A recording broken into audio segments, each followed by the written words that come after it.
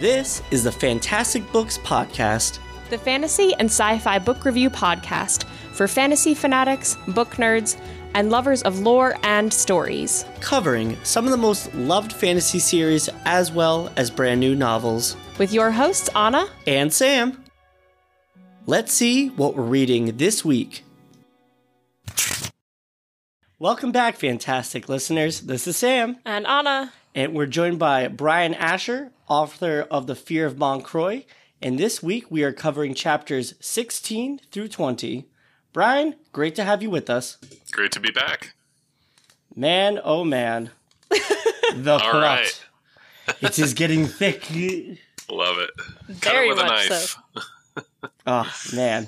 I feel like there's lots of thick as blood jokes we could be making here. I know. Something you can really sink your fangs into. We actually start this section off with some introspective thoughts here. We have Davion at Count Viructus. He goes to him while he's still in mourning, and they have a very interesting conversation about death and mourning loved ones and the pain we feel, and does it ever get better? And I found that was a very solemn, palate cleanse moment from all the action we've been having. And I guess my question for you, Bryan, is this the advice that you put into this segment something you've heard before? Just it was part of your kind of soul and thoughts and emotion coming out onto the page? I'd say it's a mix, but more towards some things I had heard. I had heard someone talking about they had experienced the death of a loved one, and when they ran into someone else who had experienced the same thing, they were told that it never gets better. And when I thought about Davion's state, who he is, where he's at, and then the person he's talking to, I figured his personality would be more in line with that. I don't necessarily agree with that. I think that over time you can, grow and those wounds can heal. But I think for his personality, it was a quote that I was like, oh, that's a really, really good quote for him. Whereas someone like Karneth, he doesn't really, show that type of spirit. He's much more willing to forge ahead. So it was a good way to cast his personality and the difference of his personality to some of the other characters. Oh, I absolutely agree. I think that's great insight where, a character like Davion and Viructus, they're both kind of dreary, slightly defeated personalities, characters who tend to fixate. So for them, I could see them holding on to that pain and it molding to who they are. Where Karneth's someone being so vibrant and bright, someone who really could be easy to change their way and path throughout life, could find a different meaning in death. So I think that really worked for those particular characters. I think it's a good reflection of Davion's position too, because I think a lot of being able to move on from grief is like comfort in other people around you, like friends and family. And Davion is so isolated in this community. He, I think, only can ever really think about the fact that he's lost his whole group of waywards because everyone around him is not anyone who he can trust or be vulnerable with or share camaraderie with. So obviously he's not going to be able to get past that or grow. But I do think that Karneth, he's got such like an action-based personality. Like you see here, he's going to like put his father's ashes to rest. And I think he's kind of the character who can heal through his actions, whereas Davion's just going to like sit in it and wallow. Yeah, sure. Definitely. But it was a tough like position to put Davion in right in the middle of his like thick plot too, because he's obviously trying to console the person who like killed all his friends and is somewhat to blame for his position. So it's really awkward for him too. Yeah, weird quasi Stockholm syndrome going on for him there. So yeah, he's got to get out of there, man. It's tough. Yeah.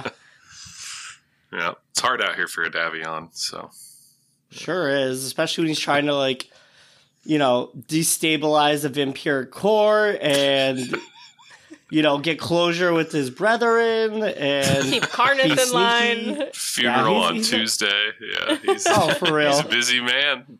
And prom's tomorrow. Yeah. So he's in the thick of it. He also asked Viructus how Fiona got her snare. And I like this little quip back where Varukta says, "You spend so much time with Adelina, I figured you'd find out through her." Yeah. And, she doesn't know, he doesn't know. And it's also, I imagine, a very intimate and personal thing of how, vampires get turned or their snare. So, I almost equivalent it mentally to, like, someone losing their virginity and someone just being like, "So how'd you get turned?" Yeah. Yeah. Not really something you chat about just over, coffee. So Yeah. No, definitely not. Taboo for sure. "Sorry, your son died. How did our colleague become a vampire?" But, Davion's just gonna Davion. Yep.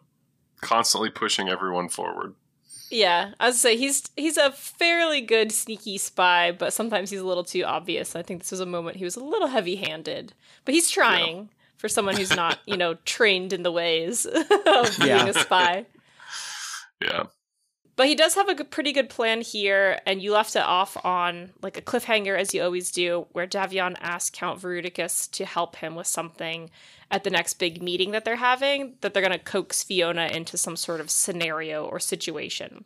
And we get that in a later chapter. So I like that you just let us kind of wonder what they're going to be up to until the moment it happens. But then what we predicted happened. Tasha came for Karnith at the end of the chapter. Yeah. And he went down so easily. Didn't stand a chance. Man, like a puppy in a bag. Is that a phrase? I don't know. It is now. It is. I mean, he was in a bad spot, and she's powerful, man. So. Yeah, I guess Davion really did only leave him one smoke bomb, which is not enough.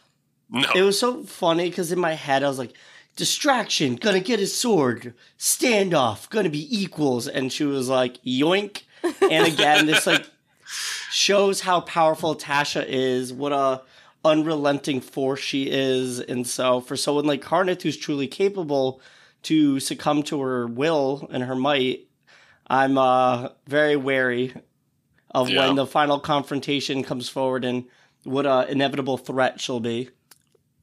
I'm not going to say anything. But I did have a question here. When you were drafting up or writing, did you ever have ideas of them having a big fight here? I did initially. Yeah, I did. I thought, I wanted him to have some kind of way to fight back. And I thought, okay, maybe he can get his sword and this will happen. But when I really played it out in my mind, the situation he's in and her level of power, the fights she's been in, and what she's capable of, who she's capable of defeating, and the fact that he's in this, like when you're in a confined space, it's such a, I've been in situations where you're in a confined space and you're fighting back, and it's like very different from having room. When you don't have room and you're that tight, it changes everything. And so I was like, in that situation, he's having to turn his back and run. He can't outrun her. He can't, dash. He can't do all vampire dash or whatever. He can't do all the things she can.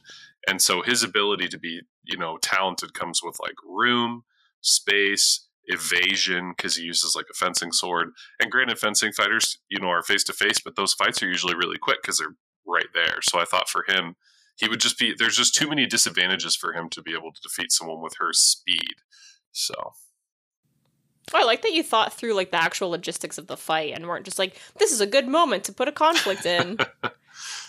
No, I initially did. And then when I started like really putting it together, I was like, there's just no way. There is no way. Sometimes I think it's good too to have your heroes get like just smoked, because then it's like surprising and it helps you like understand the stakes and the power difference. So.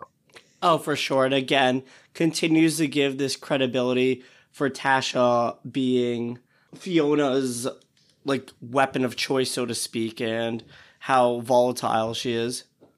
Yeah. Chapter 17. All right. All right. So Davion and all the vampires meet at Baron Elborn's castle. And Davion allows the vampires to offer evidence before he presents his own. Yeah, he's trying to make them nervous by... I think he's using that tactic where you just sort of stare silently at the group and wait for them to cough something up. But it backfires a little bit here because Fiona's the only one who has any evidence to offer up. And obviously we don't want to give her a platform because she's weaving a web of lies of her own. But what she has are the 2 envelopes from several chapters ago. And I'd honestly forgotten about them by now. So when I did not. I started sweating when these envelopes came up. I knew what they were, but like I had put them in the back of my mind while we were reading until this moment. I was so worried it was going to be like obviously incriminating evidence of like, Davion, my wayward friend. How you doing with that plot to overthrow all your vampire friends? Sincerely. That would have been interesting. I mean, that would have been a unique change in the plot if that had happened right then and there. So, and then I was just gonna wait for all the other vampires to like turn to make, and then like end roll credits. Well, he only opened 1 letter, so we don't know if the other letter had that. We had Yasmin's letter, and then we have Peregrine's letter. Peregrine's letter, and he even mentions how he was very candid with her, and he trusted her, so he's worried, what dirt might be in that letter. Right. So then Davion tries to like double call Fiona's bluff in this moment. This is like I think this would be a moment that I would not do well in personally. I would get way too like nervous and start doing that like nervous like giggle where you're like, haha, nothing could be wrong here. Nothing. Not my forte. Yeah. So he is like explaining how he obviously has letters because he's been appointed to do the investigation by the Elborns, and then Fiona immediately says, well, these letters are from before that, so it's like this back and forth between the 2 of them.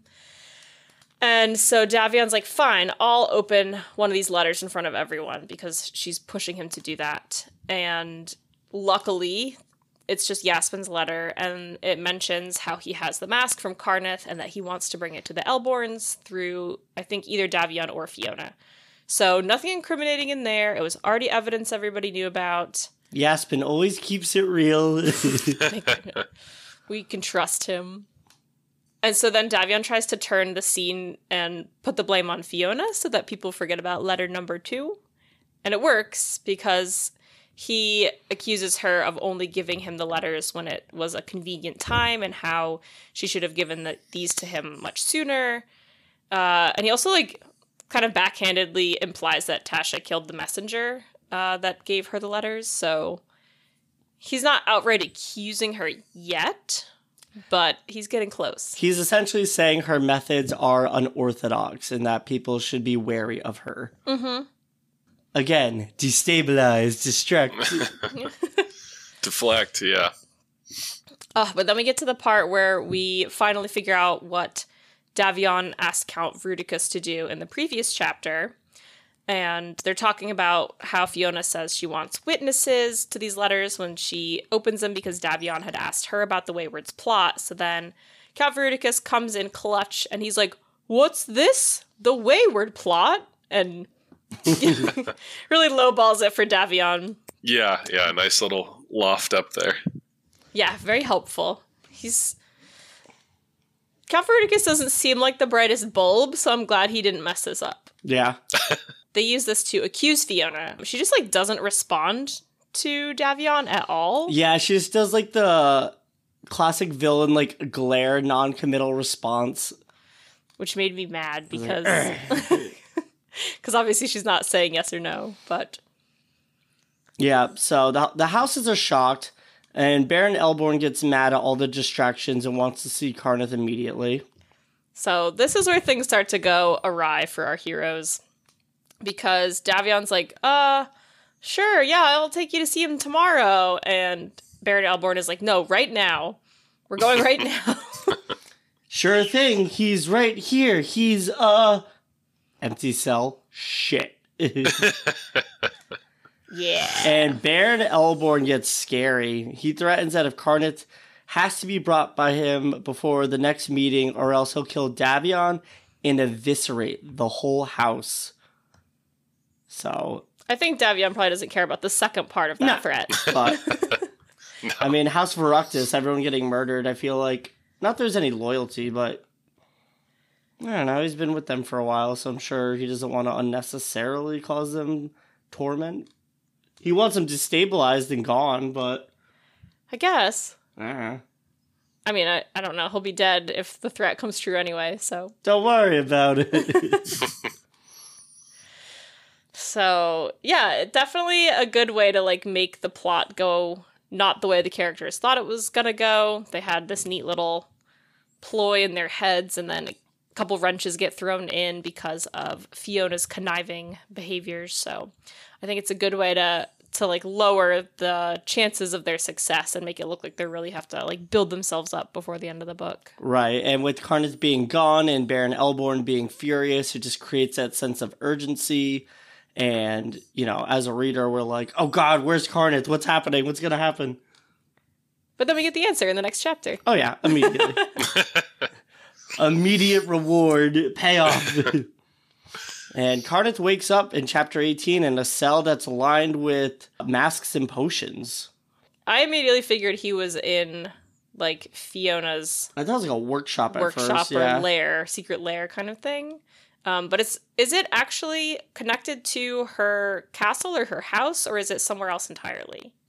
It's somewhere else. It's not connected to her castle, but it's something that she, you know, it's hers. But she keeps it secret because clearly, you know, with the way some of these vampire people are, she doesn't want to give access to their most powerful tool. She wants to, you know, keep it to herself. So Maintain the monopoly. Yep.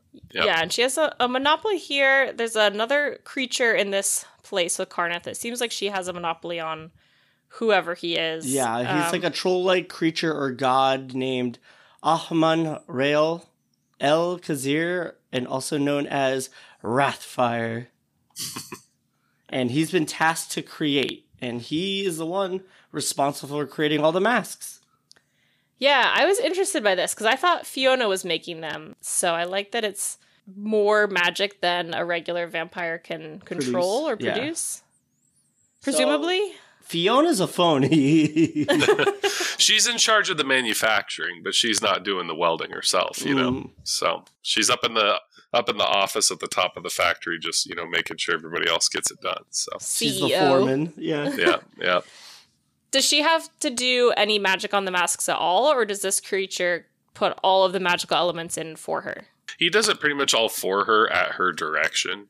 Okay. So she gives him sort of what, you know, she wants from him, and then this, you know, fallen god kind of puts together the pieces the best he can. So, and then obviously we have this fallen god here, and he's got 3 different names. Are these, since I know you like to like reference things in your names, are these callbacks to something else? Are these references to something?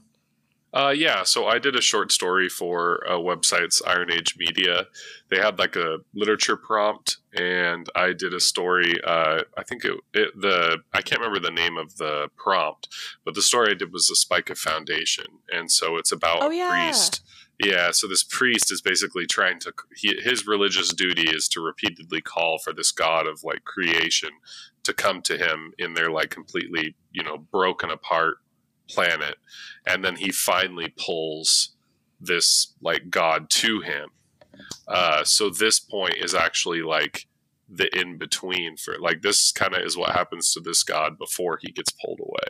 Oh, or like vice versa. So I keep it kind of vague because I think it's fun to have more vague elements that you have to really think about.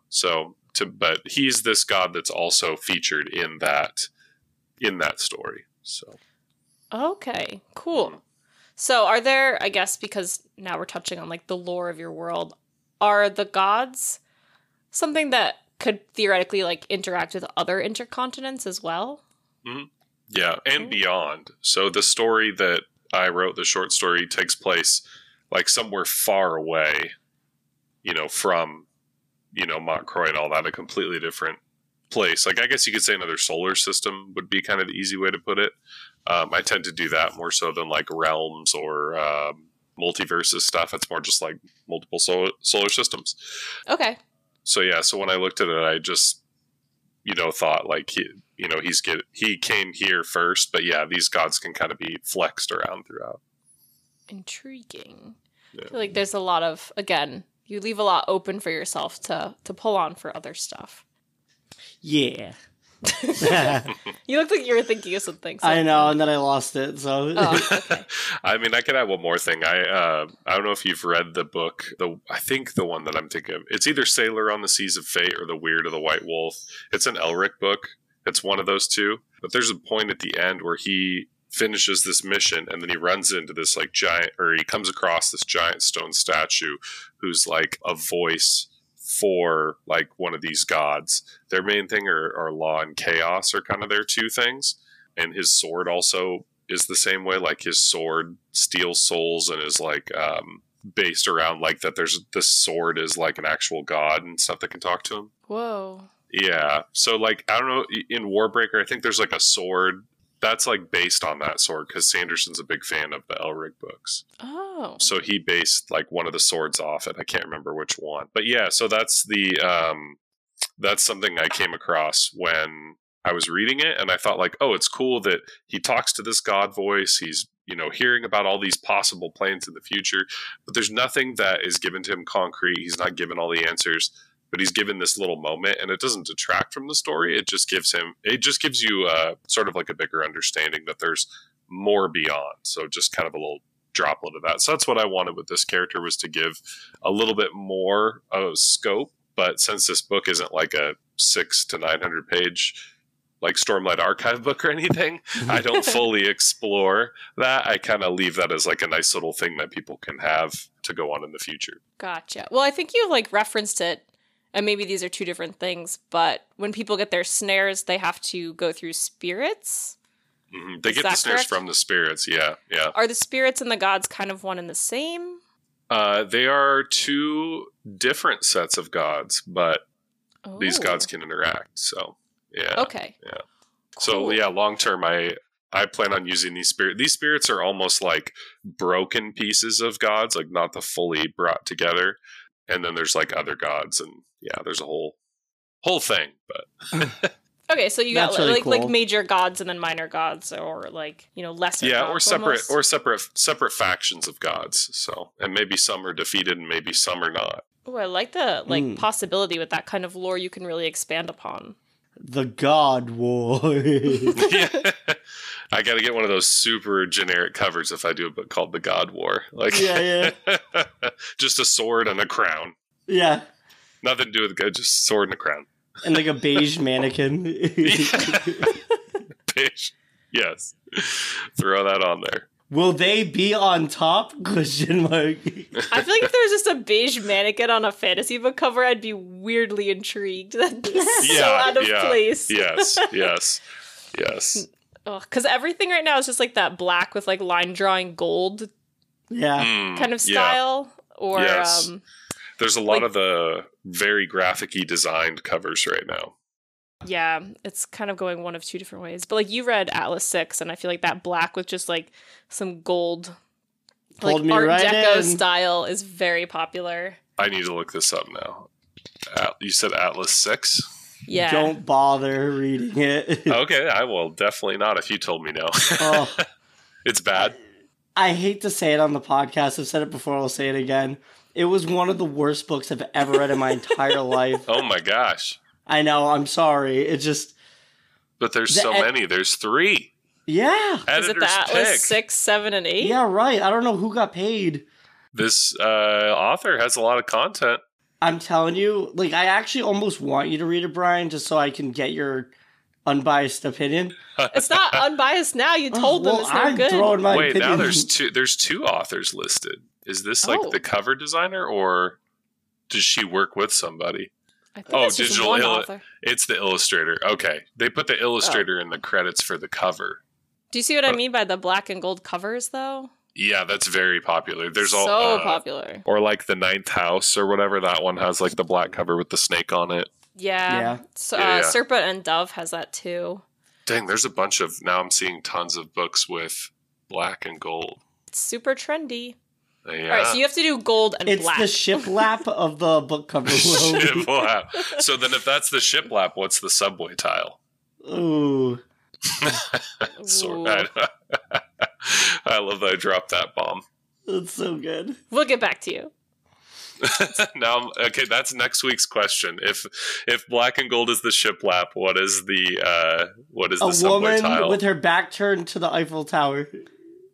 I think black and gold is the velvet couch that like everyone our generation has. Yeah. Yeah. And the woman with her back turned is the shiplap. Yeah. Yes. Yeah, there's a lot of like, women with their back turned looking off the mountain, all that stuff.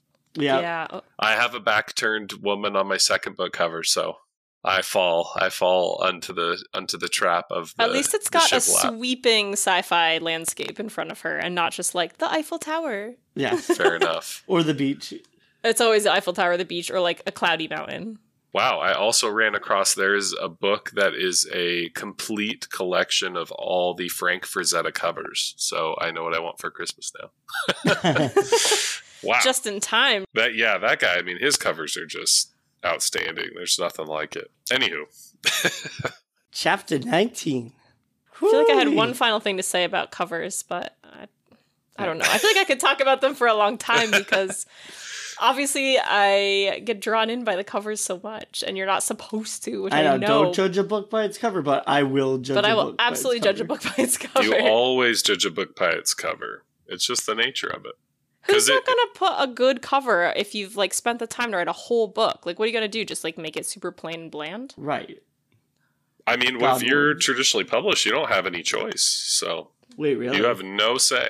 I didn't know that. No, that's done by the publishers. Fascinating and terrible. You have no say on the cover. So you're kind of relinquishing your creative control. That's part of the deal. But then can they change your story to what they want it to be? No, you have to work with the editors. I wonder if you get so famous though, like J.K. Rowling when Harry Potter was coming out. Like, she was so famous and established. I wonder if she got to put any say into her covers at all. Yes. Or like George R.R. Martin, but like regular people don't actually. I didn't know that. George R.R. Martin, I don't think he really puts any into his. I mean, we've seen those covers. I think it's like he put the book out and he kind of some people don't want to have a ton of input on that. I don't know for sure how he is, but I mean, if I look at his covers and I'm like, I don't know, like the newer ones, not the really, really old ones, but the ones where it's literally just like a crown and it like... Yeah, those like mass market ones. Mm-hmm. Yeah. But I will say, Sanderson, for the Stormlight Archive, he has Michael Whalen do the covers, who's a very famous fantasy illustrator, fantasy book cover illustrator from the 70s, who did all the original Elric covers.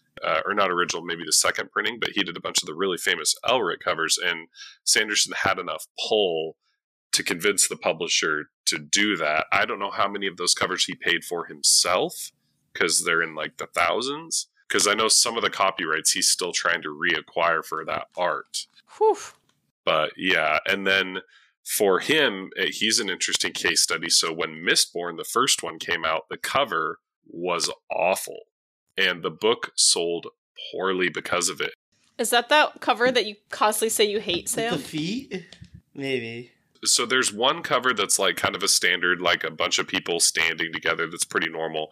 And then there's like a reissue hardback that's like all animated. But then there's one that came out like way, way, way back. It's really hard to find even online. And the cover was so bad. Like the guy actually isn't a bad illustrator, but they really rushed him to get it done. So it's like the proportions are off and you can tell they like shrunk it down. Looks really bad. And then he and his agent had to fight to get a recover. And the only way they would let him do a recover is if he wrote additional material, because they didn't think the recover would matter. That's fascinating. Yep. That's obviously not his first book, so he was already somewhat established by then, and to have such a bomb of a cover would be really disappointing as an author. Yeah, it was his second book that came out. Not the second book he wrote, but the second book that came out. I'm going to see if I can find it. This cover. Can you see it? Ew. Yeah. It's so vague. Ew. Who is that? And that's supposed to be Vin. No. Why does she look That's a man named Frank. Like a 90s businessman. Yeah, with the weird messed up arm and the weird legs and stuff. So this was the original cover for I'm stuck Mistborn. on the receding hairline. I can't look past it. Holy moly, that's awful. Yeah, it was sad because this artist, like, he has other work that was actually good, but they literally just like he got like rushed, and it was the publisher rushed him. It was really bad, and so then Sanderson and his agent were like, his career was on the line. He's like, look, if this we really need a recover. And so they were like, well, if you write more material, then we'll do it, because otherwise no one's going to buy it if it's just the same book with a different cover, which that's why publishers make no sense and are kind of dumb. But yeah. Wow. I mean, that's like exactly why I think self-publishing has gotten so popular, is because publishers are kind of dumb and they don't really always put out the books or approve the books that people want to read anyway. Yeah. Like, I don't think they really understand their own audiences sometimes. And they just want that shiplap life. Yeah. I mean, it's also interesting too, because I've talked to traditionally published authors, and one of them even said, they're like, sometimes the way it works is if they deem that your book is going to be a hit, then they put everything behind that author to like manufacture their hit status. They will make them this, that, and the other. And then there are books that really are hits. I mean, we know who those are, but I've seen stuff where authors are like, I'm a this, that, and the other bestseller and like whatever, and I have all these accolades, and yet nobody came to my signing in like New York City. And it's like, okay, how much of that is manufactured for your success versus like legitimately having a fan base? Now, granted, don't get me wrong, I've been to cons where nobody's there, but it's one of those things you have to look into when you're signing with these publishers, is if they're going to make all those things happen, you're still responsible for building your fan base. They can put you on any list they want, but you still, need to get out and reach out a fan base in some way. Yeah. It is helpful to have like the power of the marketing machine behind them. Oh, but yeah. until you connect with your correct fans, like, it's not going to go over well. I feel like it's almost like the way Netflix promotes their own shows, and it's like as soon as you turn Netflix on, they'll be like, "This is the most popular show in America right now." Yeah, like, they're 1, 2, 3, 4, 5, and you have no idea the streaming, like actual streaming analytics. It's just I'm like, I've never heard of any of these, but now that you keep pushing them, like, maybe they are good. I don't know. Or I can't even tell you how many times I've seen a movie trailer. It's like the #1 movie in America. I'm like, every movie is that, apparently. Yeah, especially because, like, second. yeah, it's, oh man, Just silly. Yeah. My other big problem with movie trailers is they give away the whole movie now. Have you noticed that? Yeah. You see, Why go? If I watch a trailer and I like the movie, or I start liking the trailer, I stop the trailer, because by the end of that 2 minutes, you already know the whole movie, like beginning, middle, end, all the best scenes. Yeah. Every movie's ruined by trailers now. It's wild. They need to just go back to the teaser trailers. You get like 30 seconds of cool footage and they cut it. Yes. 100%. That's all we need. Mm-hmm. Shall we get back to our friends? I think I wrote a book. I don't remember. Maybe I wrote a book somewhere along the lines. Something I about love a cover. the anecdote. I love the anecdote stuff, though. This is like it's fun for me. I love Yeah. talking shop. Us too. It's love way talking more shop. fun than just being like, yes, let's go through the book bullet by bullet. Yeah. I like it. Plus, I feel like I learned interesting tidbits. Like, I did not know stuff about the Mistborn cover. And how long have we been covering that book now? About a year? Awkward. I love useless trivia and useless anecdotes. So Yeah. Well, That's we kinda my can use domain. them. I love them. All right. Chapter 19.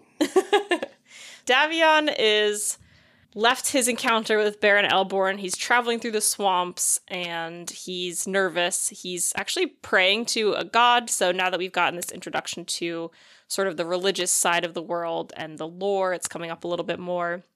And he's actually thinking about how infrequently prayers or requests get answered, which I thought was kind of a interesting facet, considering these gods are physical beings. It sounds like to answer the prayers, you have to like physically call the god and they come to you. So that's pretty cool. He's currently playing to a god named Varkin, and I don't remember if you defined what Varkin is the god of. I probably did, but I don't have the sentence in front of me. Okay. I tried to, only because in my own mind, it was a good way to make sure that if I continued putting them, I would have like a reference point that I would know, like, okay, this is the god of this. Gotcha. Because I'm not the best note taker, so I have like very little in notes on my stuff. It's like mostly in my head, so the books are almost in a weird way kind of my notes. Well, you can always go back and like control F it. Oh yeah, that's definitely a thing. And when I go back to Malcozé, there's going to be a lot of control effing on elements and potions, because Yeah. otherwise they're going to be like, that doesn't burn. So that's going to be a thing. Yeah, it's hard to keep track of your own lore because there's readers out there that are way more detail oriented than at least like for me, like as I'm writing, I'm just kind of like writing stuff down and I'm like, oh, someone's going to come back and like notice that is an inconsistency. I got to keep on top of it. I have like all these spreadsheets and everything now to like keep track of it all because I don't want to deal with control effing all the time. That's the smart way to do it, man. Did I ever give you the anecdote on R.A. Salvatore and like powers and lore and stuff that he had to do?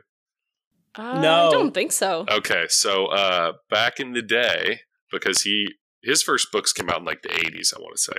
He had written, a ton of books, and he said what Wizards, because he was Wizards of the Coast, because they owned D&D, or he was with D&D, then they got, bought by Wizards and all that jazz, who owned Magic.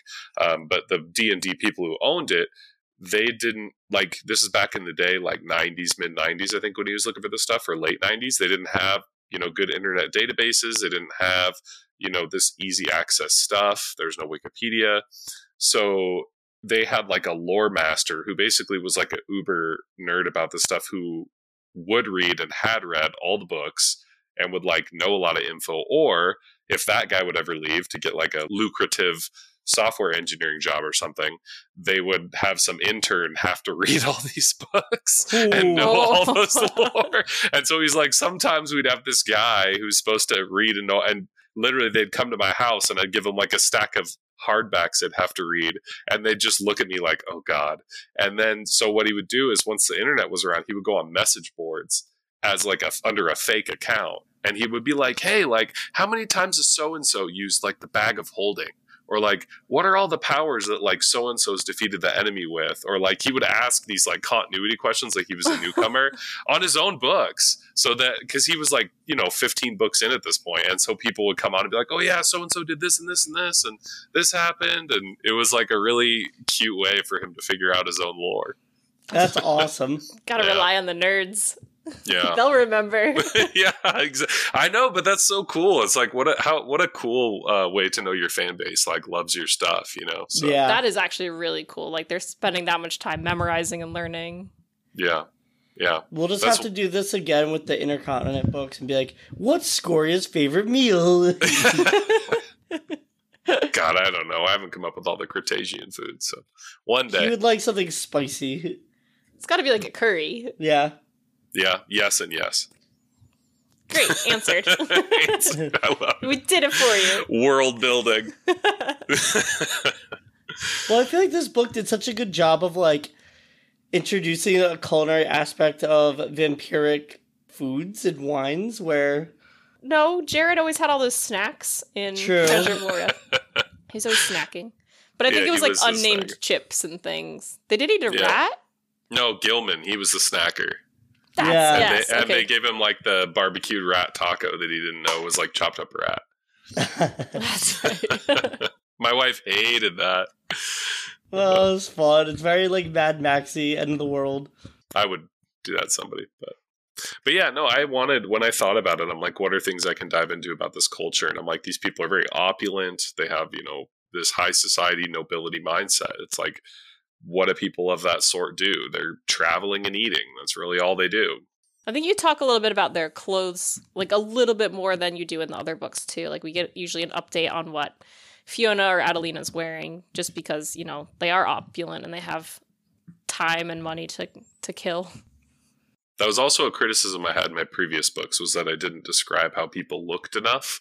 And I think that's because I had the illustrations. So in my head, it was like easy to be like, oh, well, this person probably dresses similar to them. So that was something I really tried to address in this book, was making sure people knew how they looked. Oh, well, that's pretty cool. Helps to get the feedback. And that's like an easy thing to address too. Yeah. One other thing, speaking of like world building and stuff, is Davion is in this moment thinking about that god Varkin. And then he mentions that vampires and werewolves keep their like snares and they can pass them on, whereas other people have to get a snare from God or a spirit.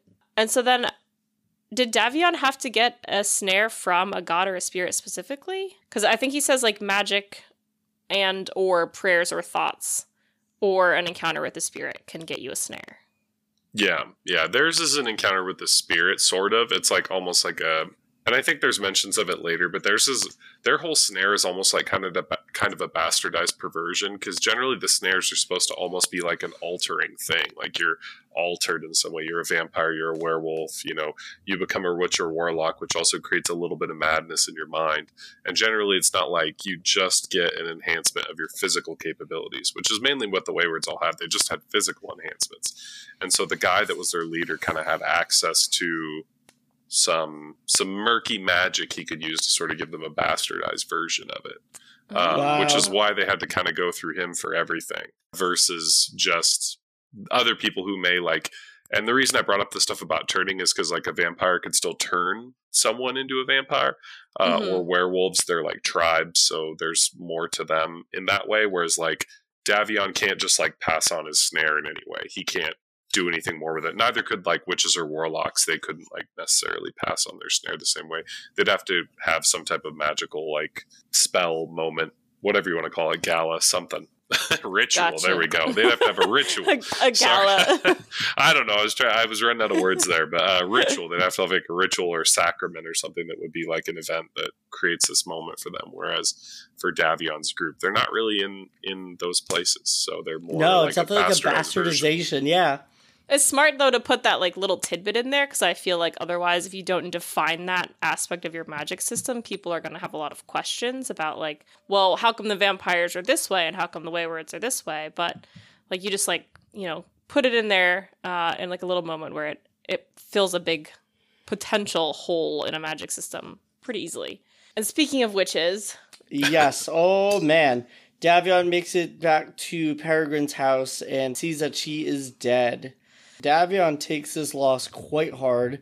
Even Peregrine's death itself is very morbid and just unsettling, with the vines growing around her and a weird continuation of magic in some way. So poor Davion, he prays to a god for her soul's safety into the afterlife, but he's just devastated. She was the last link to his old life with the Waywards, and in a way it's him losing the Waywards all over again, and he really is just not quite rock bottom, but he really is in a tough spot. I think one thing to be said about it too is like that's the point of no return for his plot as well, because if it doesn't work out with Karnith, he can't go back to pretending to be a vampire.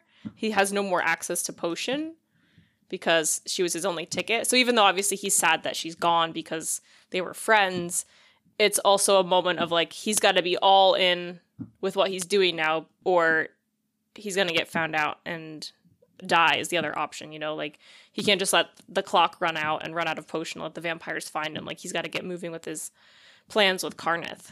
Again, increasing that sense of urgency. Mm-hmm. And one thing he also finds with Peregrine is a piece of Tasha's hunting mask in the wreckage of Peregrine's hut. So thankfully she left behind some breadcrumbs for him. Mask bits.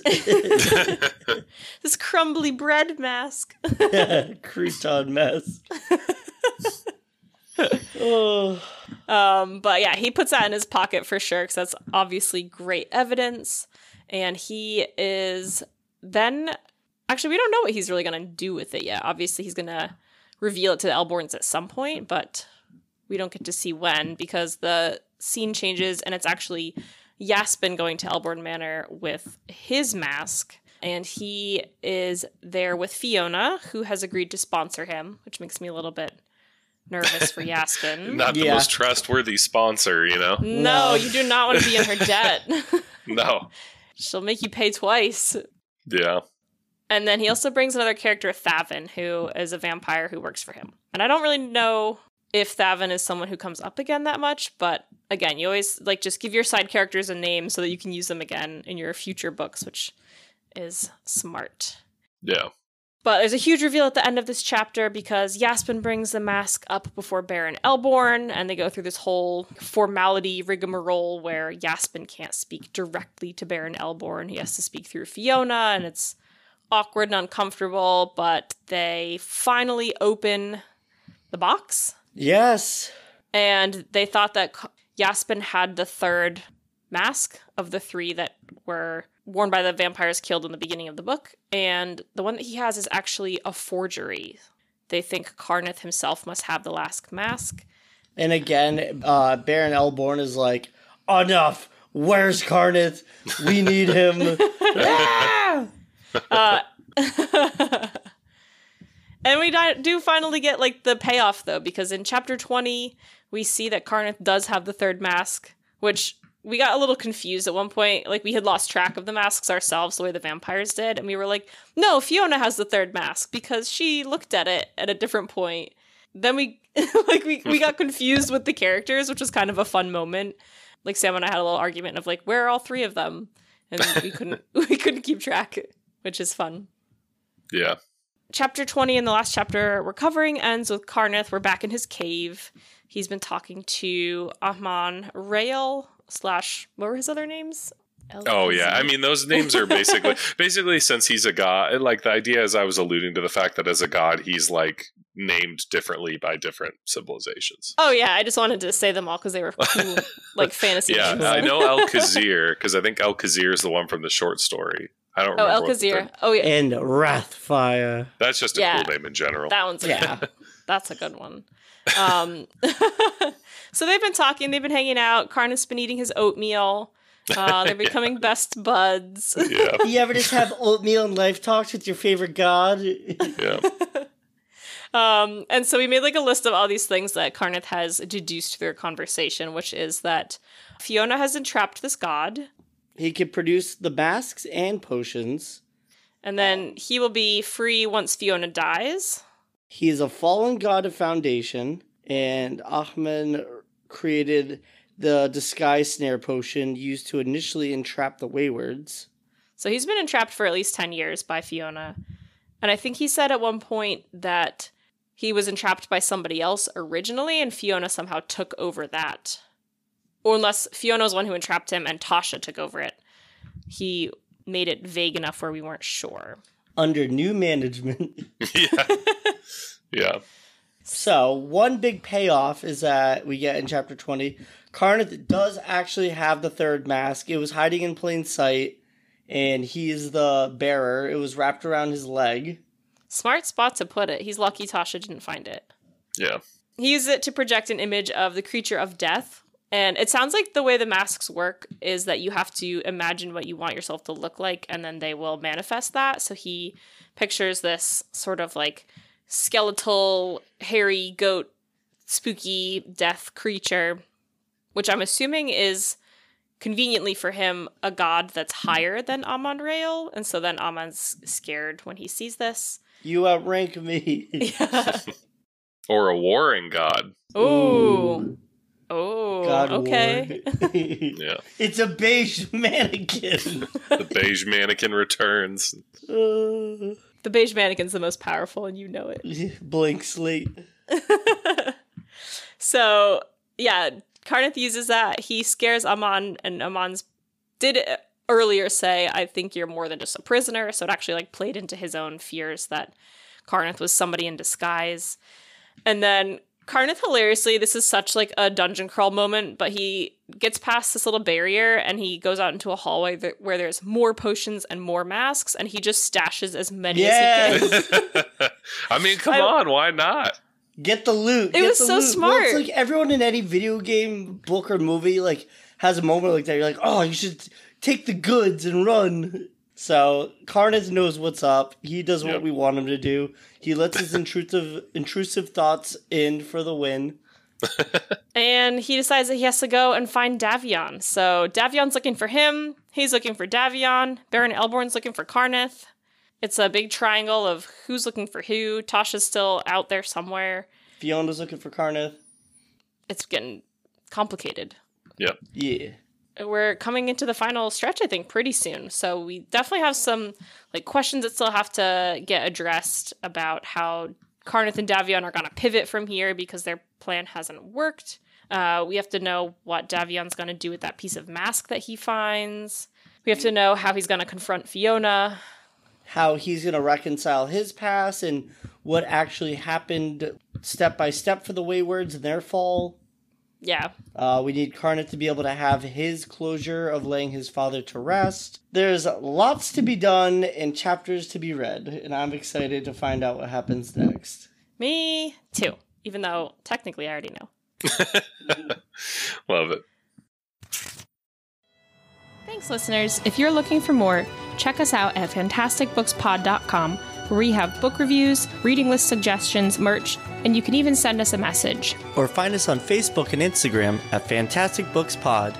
And if you like what you've been hearing, don't forget to leave us a review. Thanks.